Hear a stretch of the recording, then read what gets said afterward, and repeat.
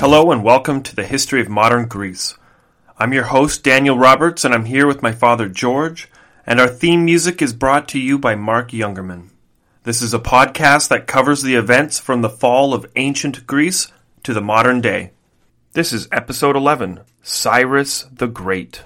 In 612 BC, the Neo-Assyrian Empire had finally angered enough of their neighbors to rally them to a full-scale uprising. During the sacking of the capital city, these libraries were destroyed and the clay tablets housing the ancient literature were shattered to pieces. Luckily, though, archaeologists have uncovered these shards of clay tablets and have successfully assembled both the Epic of Gilgamesh and the Babylonian creation myth. With the Neo-Assyrian Empire gone, a new regime took over the empire made up of the Medes and the Babylonians who united to topple the Neo-Assyrians.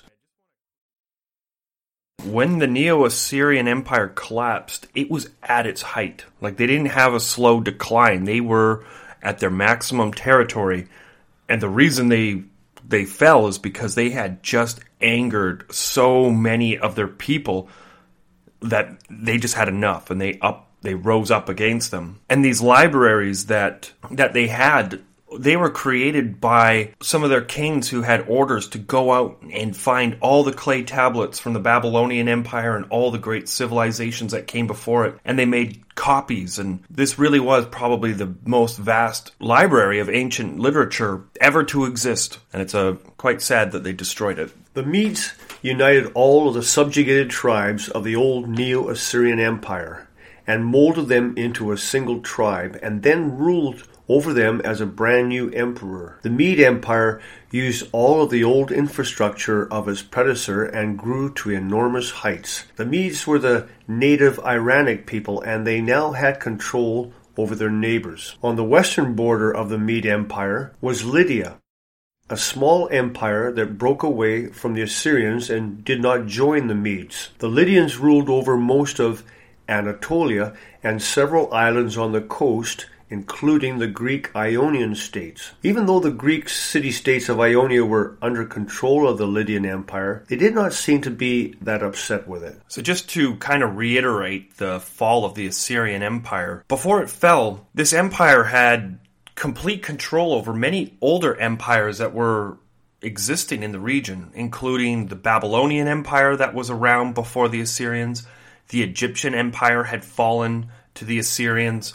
These were all different ethnic groups of people who had their own cultural background, and they were subjugated to the point of breaking under the Assyrians. And just to give you one quick example, there's a story where a city rose up against the Assyrians, and as punishment, they had them all flayed alive, and they sewed their skin onto these pillars. And this treatment just didn't sit well with the people, so around 612, actually a few years before it, every province was rising up against the Assyrians, and Babylon was led by I guess you'd call him a governor back then. His name was Ashurbanipal. He really started to fight against the Assyrians at the same time as the Medes, and so did the Egyptians. So when they all came up to the capital city of Neo-Assyria, they already went up, they sacked Ashur, and now they're at the new capital, Nineveh. And Nineveh was like this technological city marvel. It had trenches, it had rivers going right through it, it had all these dams and giant city walls with streets and large city blocks. And what the Medes and the Babylonians and the Egyptians did when they got there was they just dammed the river up going into the city. And then they released the dam and the flood came in and it destroyed part of the walls, and then just thousands of angry Babylonians and Medes and Egyptians ran into the city and stormed it and slaughtered everyone inside of it and shattered everything and burnt the city to the ground. They were taking out their anger from centuries of persecution. Okay, so I just want to paint a picture of what the empire looks like now that Nineveh has fallen. With all the different coalition forces now free, they kind of took their own territory out of the Neo-Assyrian Empire and created their own smaller empires. So Egypt took back its traditional territory of Egypt, and now they're back in control of their land. Ashurbanipal, he took control of the Babylonian territory, and he's got a Neo-Babylonian empire going on in the south. Up in the north, the Medes took the whole northern strip of the old Neo-Assyrian Empire that kind of folds down into modern-day Iran. And down at the bottom of Iran, near the Persian Gulf, there is a group of people called, the Persians and the Elamites. And the Elamites and the Persians are very closely related, but they're way down in the south, and they're kind of a puppet state. And then way up on the far left is where Lydia is. And Lydia is kind of on the border of like modern-day Turkey in Anatolia. So this is the state of the Neo-Assyrian Empire right after it fell. It's now several territories with each leader who led their armies in the battle against Nineveh. Now they're all kind of calling themselves emperors, ruling over their own smaller piece of the Neo-Assyrian Empire. In 585 BC, the Median king died, leaving the throne to his son. Even though the Median Empire was massive, it was not strong enough to survive the first transition of power, which is a very dangerous time for any empire. Unfortunately for the new king, he would not hold on to his empire. A king named Cambyses ruled over the Persian kingdom along the east coast of the Persian Gulf in southern Iran. Their neighbors and close relatives, the Elamites, lived in modern-day Kuwait, where the largest rivers flowed into the Persian Gulf. To the north, the giant Median Empire ruled from the edges of Turkey to the edge of Afghanistan, more or less half of the entire Silk Road. For now, Cambyses, the Persian king, was a puppet to the Median Empire, and he was okay with that so long as there was peace. But Cambyses' son was not so cool with the situation. His name was Cyrus. In 559 BC, Cambyses died, leaving his son Cyrus in charge of the Persian kingdom. Before Cyrus could make a move against the new Median Empire, the Emperor Astyages made a move against Cyrus, sending his top general to invade and subdue Persia. Fortunately for Cyrus, the top general had a lot of respect for Cyrus, or was afraid of Astyages. The general informed Cyrus of the emperor's plans and even went as far as to unite Cyrus with other tribes within the Median Empire. The Median top general encouraged Cyrus to rebel against the Medes and then defected to Cyrus. Together, they took on the Median armies and battled towards the capital city of the Median Empire, Ecbatana. In 550 BCE, Cyrus and his allies met the Median emperor outside of the city walls of Ecbatana.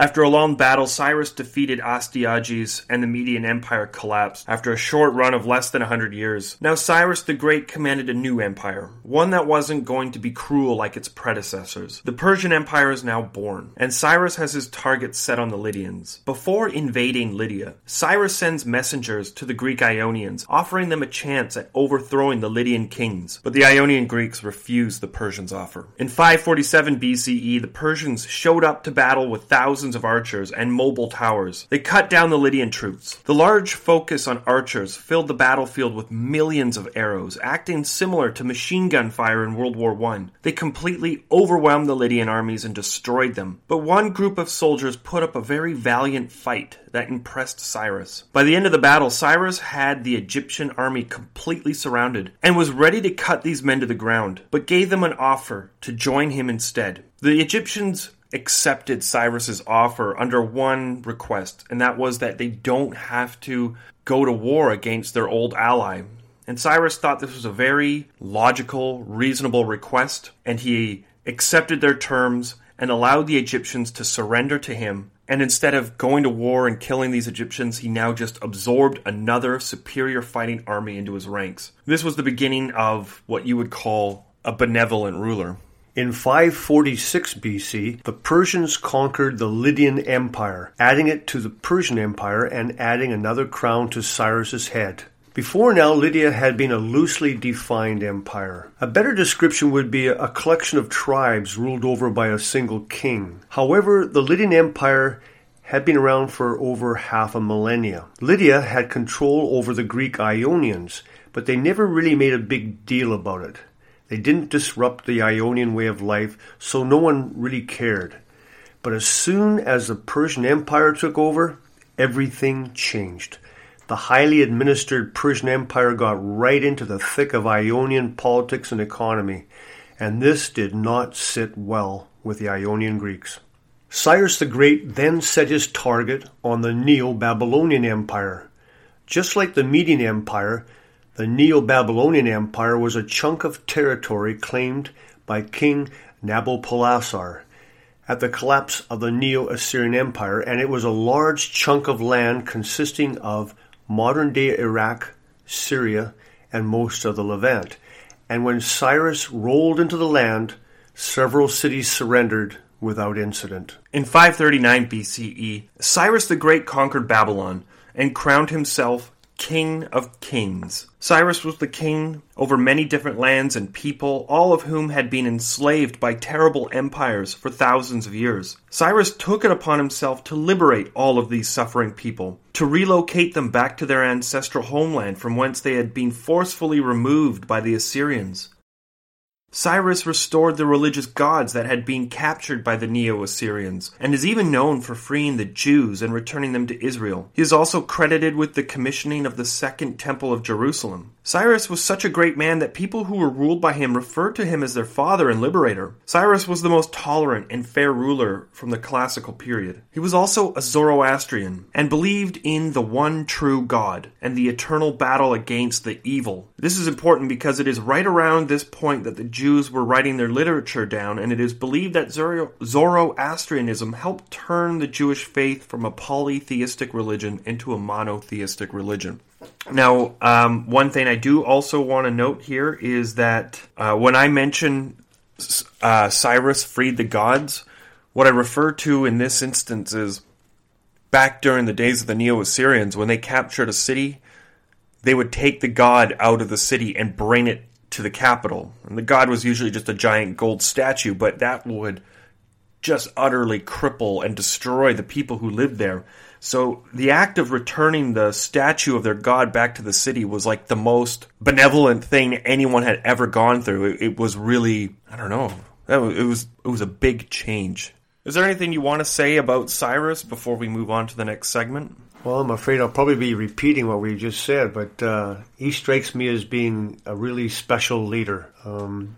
Things up until then people were pretty vicious, and he seems to have a nice, calm spirit about him to a degree anyway, at least in comparison to others. So he's actually inspiring in a way. I mean, I'd never want to be a conqueror, but I just like the way he dealt with his subjects. It was way more civilized. A Little Bit de Todo is a podcast about a little bit of everything for curious minds of all ages. I'm Christina, and you can tune in every weekday to learn about things like Cinco de Mayo, Chihuahuas, and volcanoes in Latin America. Episodes are bite-sized, 10 minutes long or less, and always Latin American related. Subscribe and follow A Little Bit de Todo podcast wherever you listen to podcasts. Yeah, and there are even instances of people wanting to be conquered by him, and while he was alive, they referred to him as their father. Not like a patron saint 100 or 200 years later, but while he was alive, they referred to him as father. Like, the people loved him. So as we were just talking about how great and benevolent Cyrus is, in 530 BCE, Cyrus was killed in action while campaigning in modern-day Kazakhstan. So he was still a warlord. He was trying to annex the territory that entered into the Eurasian steppe, which would protect him from any invading steppe tribe. This region was known as a common passage where horsemen from the steppe would enter into the fertile farmlands of the Middle East. When Cyrus the Great died, the Persian Empire spread from Pakistan and as far west as the Bosphorus. It was one of the largest empires the world had ever seen. And Cyrus's son Cambyses II was about to make it a whole lot bigger. Now, one quick note, too. The Persian Empire isn't always referred to as the Persian Empire in history. It's also referred to as the Achaemenid Empire, but we'll call it the Persian Empire because it's easier. The reason it's called the Achaemenid Empire is because the empire is made up of many different peoples, and the Persians are just one of many people in that empire.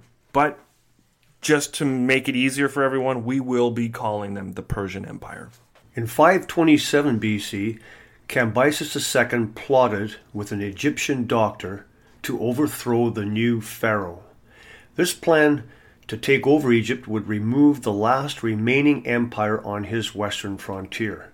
The plan involved a bit of diplomacy, and it all started with Cambyses II asking for the pharaoh's daughter in marriage. Strangely enough, the current pharaoh agreed to Cambyses' request.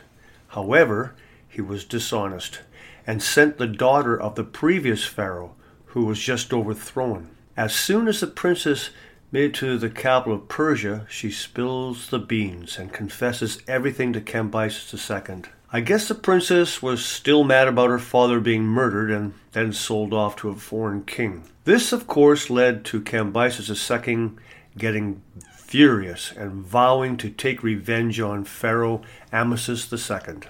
In 526 BC, Cambyses II was planning his invasion of the Egyptian Empire when he received counsel from a Greek tactician who had been serving under the pharaoh. This Greek tactician was named Thanes, and he urged the King of Kings to seek alliance with a great Arabian king. Only by allying with the Arabian king could he sneak his army to Egypt through the endless Arabian desert. This king provided protection and an escort on the long voyage. Arabs guided the Persians through the sand while providing food and water, which kept the army from dying while marching through the scorched earth. Borders were usually unguarded because no one could survive the desert, so they never expected an entire army to come storming out of it. A lesson that would have to be learned all over again in 1200 years. With Cambyses II marching across the Arabian desert under escort from the Arab king, Cambyses II finally made it to his target in 525 BCE. The Egyptian city of Gaza was surprise attacked and laid under siege by the Persian army. Even though this city was hit first, it was one of the last to fall. The Persians besieged the city and sent the majority of their forces into the heart of the Nile Valley, striking Pelusium next, and then preparing to attack the capital city of Memphis. Pharaoh Psamtik III, a new and young pharaoh, was so mad that his Greek doctor and military advisor had betrayed him to the Persians that he took Thanes' male children, who were still living in Memphis, and had them executed. It is said that he had them tied up, cut, and drained of all their blood, which was poured into wine, and then drunk by the pharaoh. Pretty rough stuff. The pharaoh was so pissed off and had his entire army sent to Pelusium to prevent the besieged city from surrendering. But Cambyses was clever and used the fear of the Egyptians against them. The Egyptians worshipped cats. In fact, they were terrified of them. And the Persians figured this out. So they painted cats onto all of their shields, preventing any of the Egyptian archers from firing upon them. The ploy worked. As the Egyptians hesitated to attack their enemy, they were slain by the thousands. It was said that 7 Egyptians died for every Persian. Pharaoh Psamtik was forced to retreat back to Memphis. According to Herodotus, Cambyses offered the pharaoh a chance to surrender, but his messengers were attacked and chopped to pieces, their severed limbs carried back to the city. The siege was relentless, and by the end of it, Egyptian losses were even greater here than at Pelusium. Where the city fell, the pharaoh was taken prisoner and put under house arrest. But he quickly committed suicide after attempting to start a revolt. The Persians had officially annexed Egypt into its empire. There is speculation that Cambyses then continued his campaign into the Kush kingdom, which is in modern-day Sudan. Now, I have a quote about the archers in Ethiopia in the assumed invasion of the Kush period.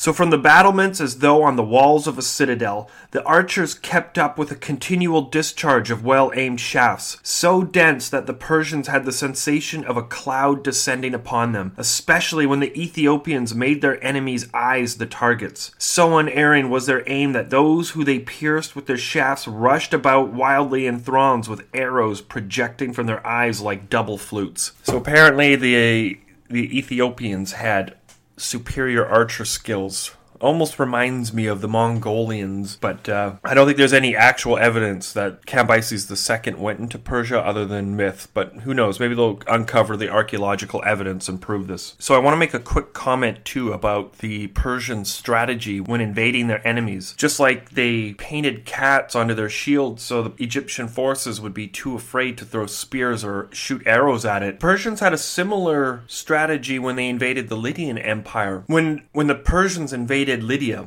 they knew the horses had never encountered camels before, so they decided that they would move their camels up to the front of the army, knowing that these horses would smell the camels and it would spook them because they had no idea what these animals were. And sure enough, the act of moving their camels up was enough to throw off the enemy's horses, and that confusion allowed the Persians to overwhelmingly win this battle. And this is the second time we see this happen, where the Persians use intel on their enemies, either their superstition or their vulnerabilities somehow, and they employ this in their tactic, and it works overwhelmingly all the time. Well, at least 2 out of 2 times it worked. But it goes to show they used the Egyptian superstition against them. In 522 BC, Cambyses II died, apparently by accident. He stabbed his leg while climbing his horse and got gangrene, then died of it. However, it is also very likely that he was murdered by the man who became the next King of Kings. There was a strange transition of power after Cambyses died of gangrene because his brother claimed to be emperor. There are also claims that Cambyses went insane and had to be removed from power. Someone called him out as a fraud, so someone who was very close with Cambyses before he died stepped forward and dispelled the impostor, taking the throne for himself and declaring himself, that is Darius, the rightful heir to the empire. In the end, we need to understand that Cambyses was a much harsher ruler than his father, and when he killed the Egyptians, he really pissed off an entire religion culture by his desecration of their gods. Darius was another great. This King of Kings lived up to the name of Cyrus the Great, not just for his religious tolerance started from Cyrus, but also for his institutions. King Darius fixed the taxation collection system into a more centralized and less aggressive method. Aramaic was made the imperial language to standardize legal interpretations. He also introduced an imperial standard currency, making trade much easier and safer. Darius also built a postal service and even commissioned a superhighway that stretched from one end of the empire to the other. This way, he could have a rider on a horse galloping at full speed down his perfectly smooth road, and with fortresses every so often, the messenger could relay the message to a fresh horse and the note could continue down the road. This allowed for a message to be carried all the way from the frontiers of Greece back to the capital in modern-day Iran. This reminds me of the Pony Express back in the early West days in the United States. I don't know about the Pony Express. Oh, you don't know about that? Yeah, they had horses, fresh horses waiting at little stations, and the Pony Express guy, he would carry mail, jump on the horse, ride it until it was tired, and to the next station, jump off, get on a new horse, and take off. Fresh horse. Yeah, and that's how they could make the mail travel faster. It was pretty cool. So he was doing the same thing only 2,500 years earlier. Well, that's it for today. Join us next time on the history of modern Greece.